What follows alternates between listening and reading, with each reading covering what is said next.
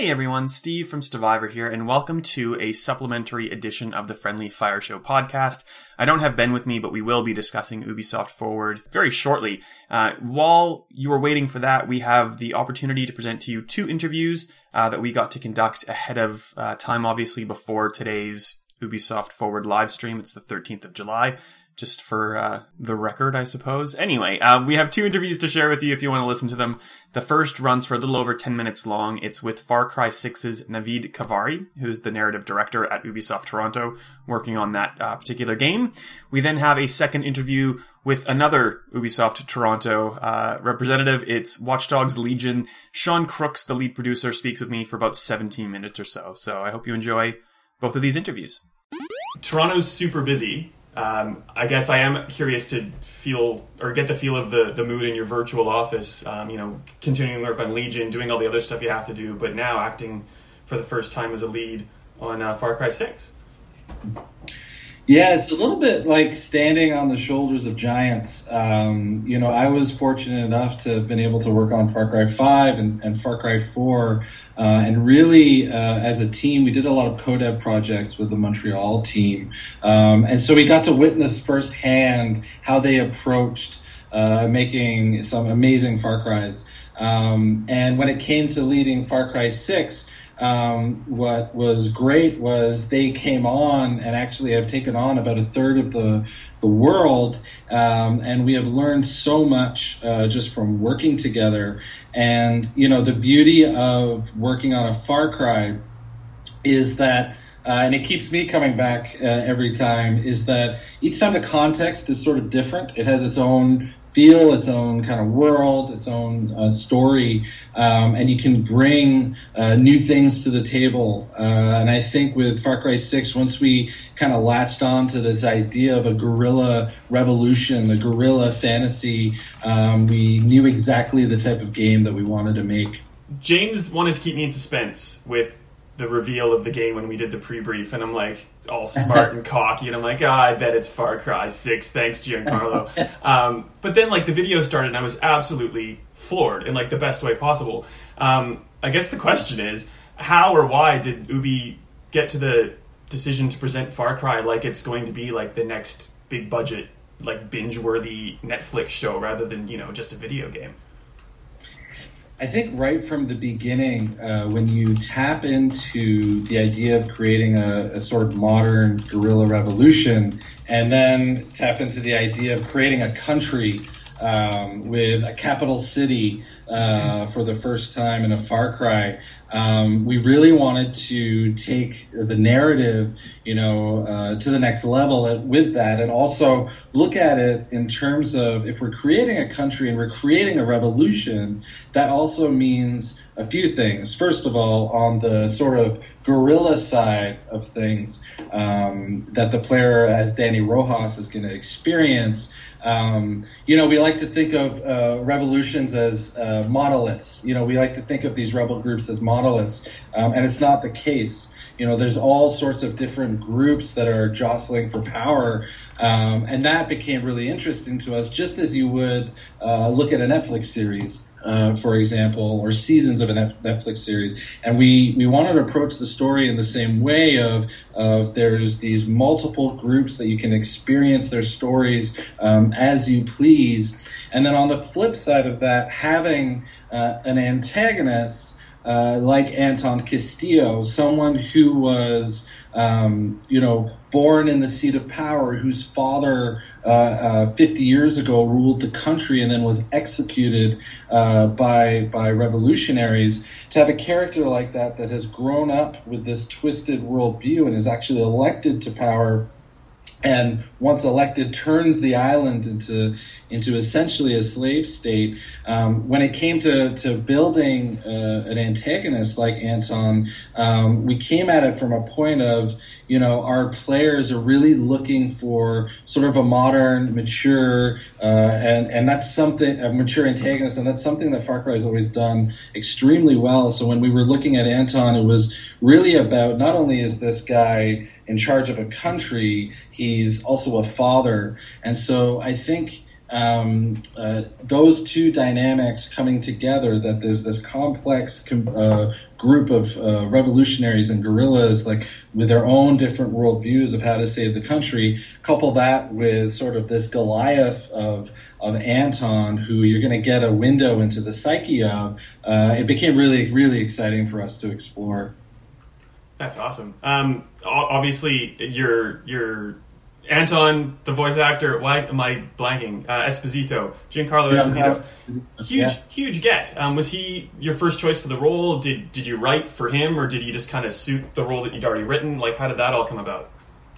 Well, when we started with Anton, there was, the villain in a Far Cry, the antagonist in a Far Cry. There's a whole lot of pressure there to live up to those that came before. And when we were working on Anton, once we had the idea, the crux of the idea of, we want a dictator who has a father-son dynamic, everything sort of flowed from there. And as we were looking to cast, honestly, just one name kept coming up again and again and again, which was Giancarlo. And it became a thing of like, do you think he'd want to do it? And when we reached out and learned that he was excited about it, we actually flew down to New York and had sort of a first meeting. And he came in, fedora, suit, the classiest dresser I've ever seen, and I'm in my hoodie, like, I did not dress the part for this. And he came in and was so well versed, had, copious notes on the material I'd sent before, both the backstory and the scripts. And we sat down and we honestly talked for about 4 hours just about the character. Why is Anton doing what he's doing, and what can he bring in the performance and the understanding of the character to create a sort of empathy for Anton? And really he honed in on this idea of Anton not just as a dictator but as a father. And then when we actually started looking at the scripts, he sort of turned to me like head on, eye to eye, and started reading some of the lines, and I was like, oh my God, that is Anton Castillo. And I was also terrified for my life, but he brings such an amazing care to developing the characters that he's a part of. It was a really amazing experience. And I'm sure we could talk about him for like another half an hour, but shotgun approach. I'm going to hit as many things as I can. Go for it, yeah. With Danny, I guess they are interesting. In the last couple of Far Cry games, and I know AJ is a bit of a stretch because he was a native, but then he left and then came back. We're kind of used to playing as foreigners who enter a new region, and maybe we're not sure of what's going on, so there's a lot of chance for exposition, like this is how the world is set up, and this is how the structure is set up. I'm assuming with Danny, because he or she is from Yara, you kind of lose that chance. So you're going to have to, world build in different ways.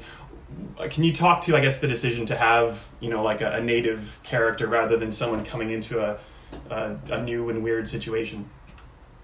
I think it came from the revolution, the idea of revolution itself, from the idea of a guerrilla movement. Right from the beginning, if we want our players, if we wanted our players to feel like a personal investment in that guerrilla movement, you need to be born and raised in the country that it begins in. And so for us, it became incredibly important for us to have Danny be a local. You're going to be able to play Danny as male or female, and Danny is a character that grew up in the capital city of Esperanza, is a military dropout, and wasn't necessarily looking to be part of the revolution or joining the Libertad movement, but gets swept up in this guerrilla revolution. And so when you're looking at the dynamics of a revolution, to really get into a character that feels they've been pushed so far that they need to pick up a gun and fight, it became almost by necessity that the character was born and raised in Yara. Nice. One more serious one, and then a fun one, and then that's it, I promise. How do you think the urban setting will change the familiar Far Cry formula that we're all used to? Super excited that we have a capital city. I think when you do a country, you build a country, you got to have a capital city. The team has put in such amazing work to make that happen. There's two things that happen on the narrative side. It kind of fulfills the need of a guerrilla revolution where you're going to have the guerrillas, in the farmlands, in the jungles, in the mountains, but also have this city that sort of represents the Lion's Den, the core of Anton's power. And when you walk into that city, you get to experience and feel Anton's oppression with both propaganda and, the scope of, the Capitol building and that kind of thing. But on the gameplay side as well, we're going to be talking about that a lot more at a later date. But what I can say is, the verticality that you have in a capital city, in an urban setting, really changes how you play. It's very new to the Far Cry experience. I think there's going to be a lot of fun surprises to come for players, and I can't wait for them to experience it. Oh, definitely looking forward to that. Survivor tradition. We always ask Dan, and God, he came to Sydney not too long ago. It feels like a lifetime ago. A long ago, yeah. Yeah, geez. Anyway, we asked Dan what his favorite new aggressive animal is in this Far Cry. It might be too early for you to tell me. If you can't tell me, I'm going to take a rain check, but if you can tell me, I'm all ears. I can absolutely tell you. It's chorizo. Chorizo is going to be an amazing amigo. When the concept for chorizo was done, I'm not kidding. The next day I came into the office, everyone's wallpaper was chorizo, the sausage dog. And the little tease I'll give is he kills them with kindness. That's about all I can say on that. That's so good. I hope Chorizo's part of the asset pack. If not, I'm going to be hitting up James really hard. I'm over time. Thank you so much for your time, guys. Very much appreciated. It was a real pleasure. It's hard not to start with the COVID question. So, how are you doing? How are you doing? Obviously, as Ubisoft Toronto, and I guess at the tail end of development, getting ready for launch. So actually, it's been very interesting. The team adapted really well. With us being a global company with offices in many studios, we're already kitted out pretty well to work remotely. So actually, there was some adjustment, of course, but the team rapidly, we figured out ways to work. In fact, in some ways, we found ways that work better from home than they would in the office in some instances.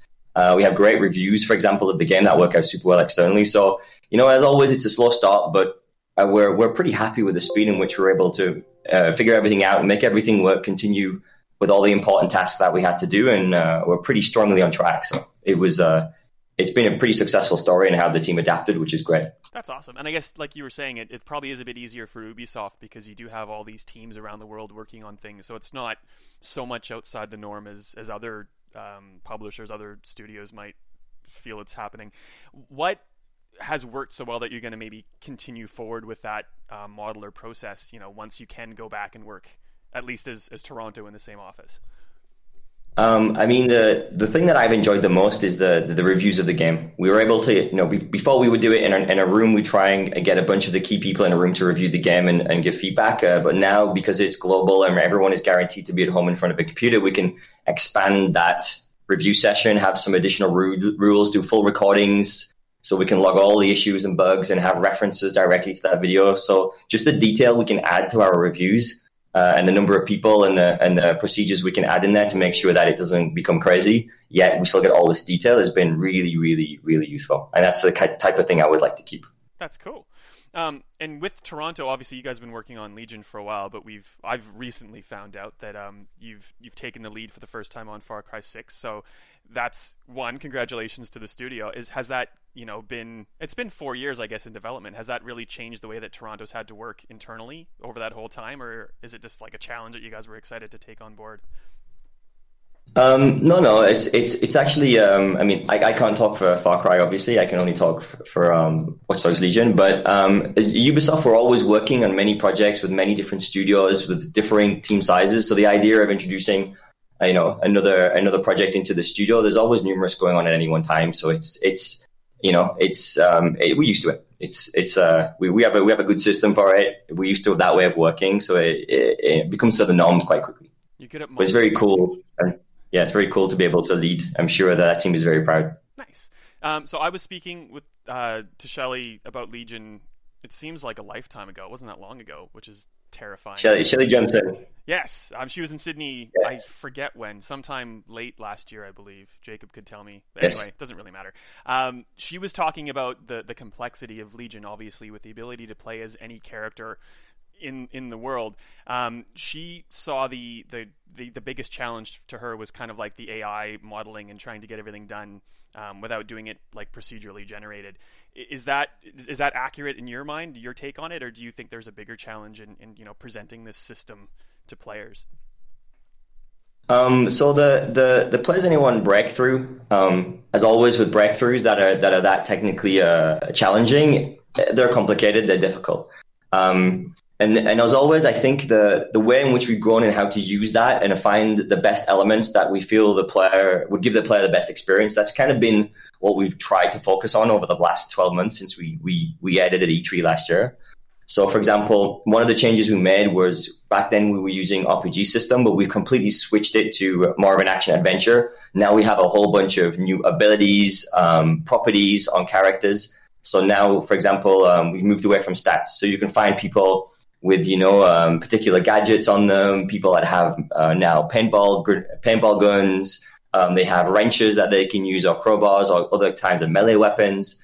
You can now find other weapons in general in the world, or abilities on people, such as people who, become stronger when they're drunk, for example. So we've moved a lot away from kind of granular differences between people and really embraced that people want, and they wanted meaningful and play style differences that were greater around the characters, and that's a lot of the feedback we had last year, and that's where we've pushed Play As Anyone over the last 12 months. And one of the big feedback we had was players wanted their jobs to mean something and matter, and at last E3, people would leave their jobs as they joined DedSec, whereas now we introduced mechanics such as uniformed access. So now if you have you were a construction worker or an Albion officer or a police officer or whatnot, you can now use that job as a way to enter locations and be more stealthy and create less conflict in those locations. So, all that kind of stuff is what we've been focused on. And I think the big challenge of the last 12 months has been that so now we've got something that we love, but how can we really bring out the best of those mechanics of Play As Anyone and also give the players what they wanted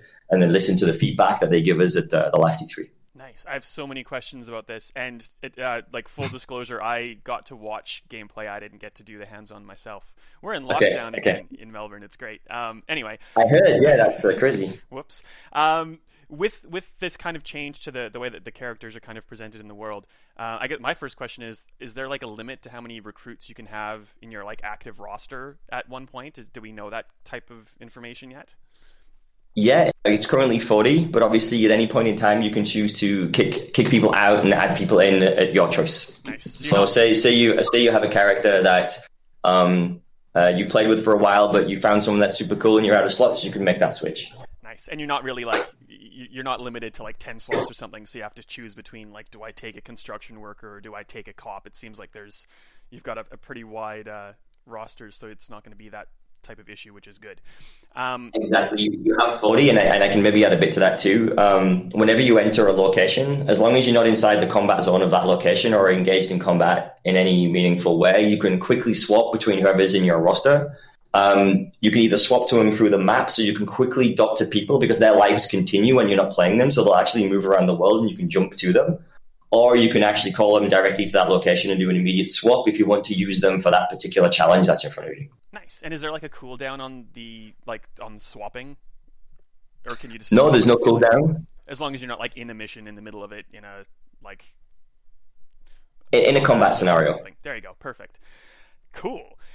Is there any like swapping of character abilities to different recruits? As an example, like if I was playing as a cop and I really, really liked playing as the cop, but I wanted the construction worker's wrench or something, can you do like swapping of inventory or anything like that, or is it kind of just go to the construction worker and use him or her? So we've kind of done that in two different ways. So the first way is actually the way we've applied the Players Anyone properties and abilities on characters in the world. So for example, if I take a street artist, they could have a gas mask, so they have protection from gas bombs and stuff like that. They'll have spray can takedowns. They'll have paintball guns and paint grenades, for example. And that's kind of a character with a lot of ability stacked. Those are harder or rarer to find. Whereas at the other end of the spectrum, I could find, I profile someone and they're a nail manicurist, and they have a paint grenade because obviously they have a bag full of paint, right? They have nail polish. So what we do is it's not necessarily the ability to manually configure. It's about exploring the world, looking for these fantasies and looking at what combination of these different properties you can find that you like on people. If you spot them and it inspires you or inspires a playstyle from you, then that's what encourages a lot of people to recruit that person, you know? Yep. You might find a melee weapon with a particular ability that you like, but you've never seen them together before, but suddenly they're together in one person. You're like, ooh, this one, you save them and you're avidly following them, and they tend to be bottled in a way that supports what they do as a job or a fantasy or whatnot. And then the other angle we took is over the last year, we've added what we call a DedSec tech tree and tech points. So now you can find tech points in the world, spend them in what we call the tech screen, the DedSec technology screen. And then you can unlock new gadgets. So this is all focused around hacking and technology to do with DedSec. So you can have spider bots that cloak, spider bots that convert into turrets, kamikaze bombing drones, cloaks, the ability to hack certain things like the combat drones in the world or the turrets. And you can spend them and then you can apply them, the gadgets specifically to your character. So for example, say my character right now has the cloak, I can edit them, purchase a spider bot with tech points, this turret, and apply it to my character so I can swap in and out the gadgets. Also, if I buy new guns from the tech tree, because there's a whole rack of DedSec style shock and combat weapons, you can also swap them out too. Nice. And I'd imagine that whole system has a lot to do with how you develop or design combat environments, or like places that you need to get into and infiltrate and all that kind of stuff. Has the design of the world changed now that the character design, or not the character, like the archetype design has kind of changed? So you're purposefully building in ways to attack as a police officer or as a construction worker, etc.? Or was it kind of, pretty much suited for the change anyway? So one thing we've always focused heavily on is what we call 360 approach. It's the ability to take any kind of problem scenario and give a whole flurry of options in how you approach it and make it more of the player's choice rather than anything we would impose on them. So that's how we constructed a lot of our world. So now when we start looking at abilities, because the world already supports a lot of approaches, a lot of mechanisms of playing. Do I approach from the sky with a drone? Do I go through stealth? Do I go through with gun combat? Do I go through with melee combat? Now you start layering on abilities on top of that, like melee combat abilities or drone-specific abilities or kind of hacking specific abilities. It just layers on top of that stuff that's already there and gives a lot more flavor, or makes maybe one route with a particular character a lot more suited and powerful than maybe another, So it's more that, like providing more options, making some of those routes more powerful depending on who you're playing as, or even creating fun puzzles. I mean, for example, one thing I do that's hilarious is I like to find someone with the hiccups and try and do a stealth layout while I have the hiccups without alerting the gods. That's hours of fun, trying to be sure that you're not going to randomly hiccup at the wrong time and get caught by a god. So you can also create unique and personal challenges and tricky play styles and, fun that way as well. That's certainly a new take on hard mode. Joe was the one playing. He had one question for you, and it's whether or not you've purposefully made Grammas rare on purpose, or if that was just rare for the preview session. And because a Gramma basically led Legion, I would also like to know the answer to that question.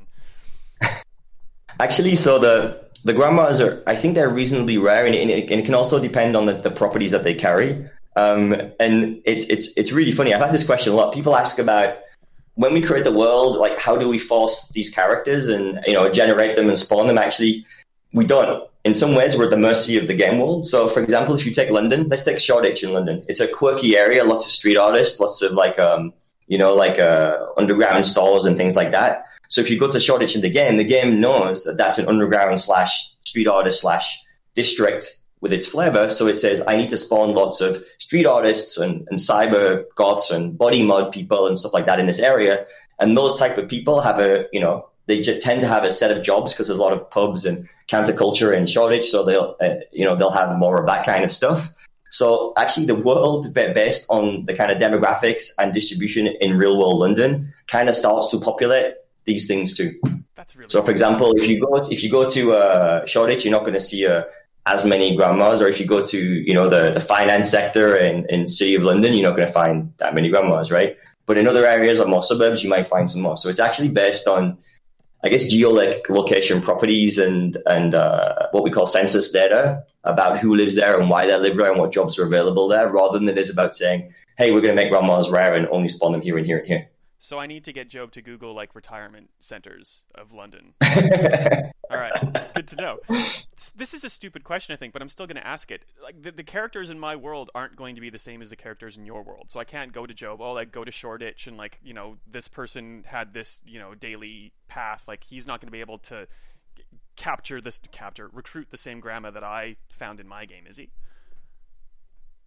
So there's a whole bunch of properties that make a character different, right? Some of it's more opinion, some of it's just discrete. Like you might find a grandma, but you might not find the same voice. She might have a different ethnicity. She'll definitely have different clothes. She'll have a different name. If you look at her bio, she'll have a different career, a different lifestyle, a different job if she still has a job. She may have a slightly different quirks or personality bits about her. She'll definitely have a different name. She'll have different family contacts. So all of this stuff is layered, and that's kind of what starts to develop the differences between the characters. For example, one of our game director, his favorite play style or his favorite way to play is to try and use our deep profiling, where you can hack into a person's life and follow them through their day and see who they interact with and what problems they have. And he looks for problems that are shared with other people. So he likes to find people that have loads of contacts with them. So say your grandma might have a bunch of contacts. He would love that, because if he does something positive for one of those contacts, then that little family group might all get bonuses, and you get what we call a mass recruit. So you might get 3 or 4 people available to you to recruit because you managed to puzzle your way through her contacts and find this one person that they're all connected to, do something positive for them, and now the whole group likes DedSec and wants to join them. So there's all kinds of there's rabbit hole stuff there, tons of rabbit hole stuff there where you go super far down. That creates, gameplay differences, cosmetic differences, stylistic differences between all of the grannies in your case. That's really, really neat. So, sorry to interrupt. Sorry, Steve, could we just make the next question the last question? Yes. Awesome. This, I don't know if I'm taking this too far now, but we're getting that reality show with The Sims. How possible is it in Watch Dogs Legion to recruit a construction worker after following around, doing the deep profile, kind of getting a sense of what his life is? How accurately can you kind of take over and sim his life, avoiding main missions and kind of just trying to act as if you were him? And can you have that kind of sim style experience, or to what extent can you have that sim style experience?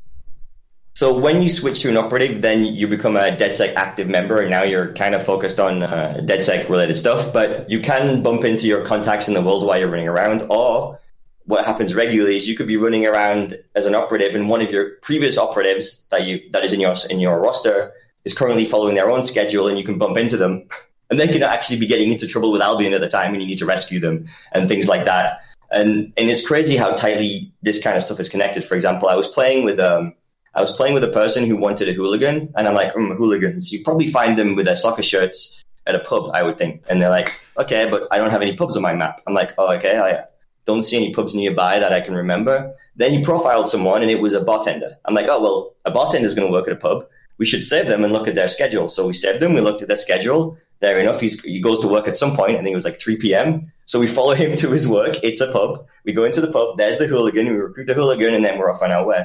So and that system works in crazy ways that even surprises me. We constantly message each other every day when we do play sessions, because we're finding new weird and wonderful things that in real life would work, but we didn't realize the system could still support it because it's very deep and complex, and it does. So we find out all these crazy things that the thing can support. Sean, thank you so much for your time. Appreciate it. It's been a pleasure.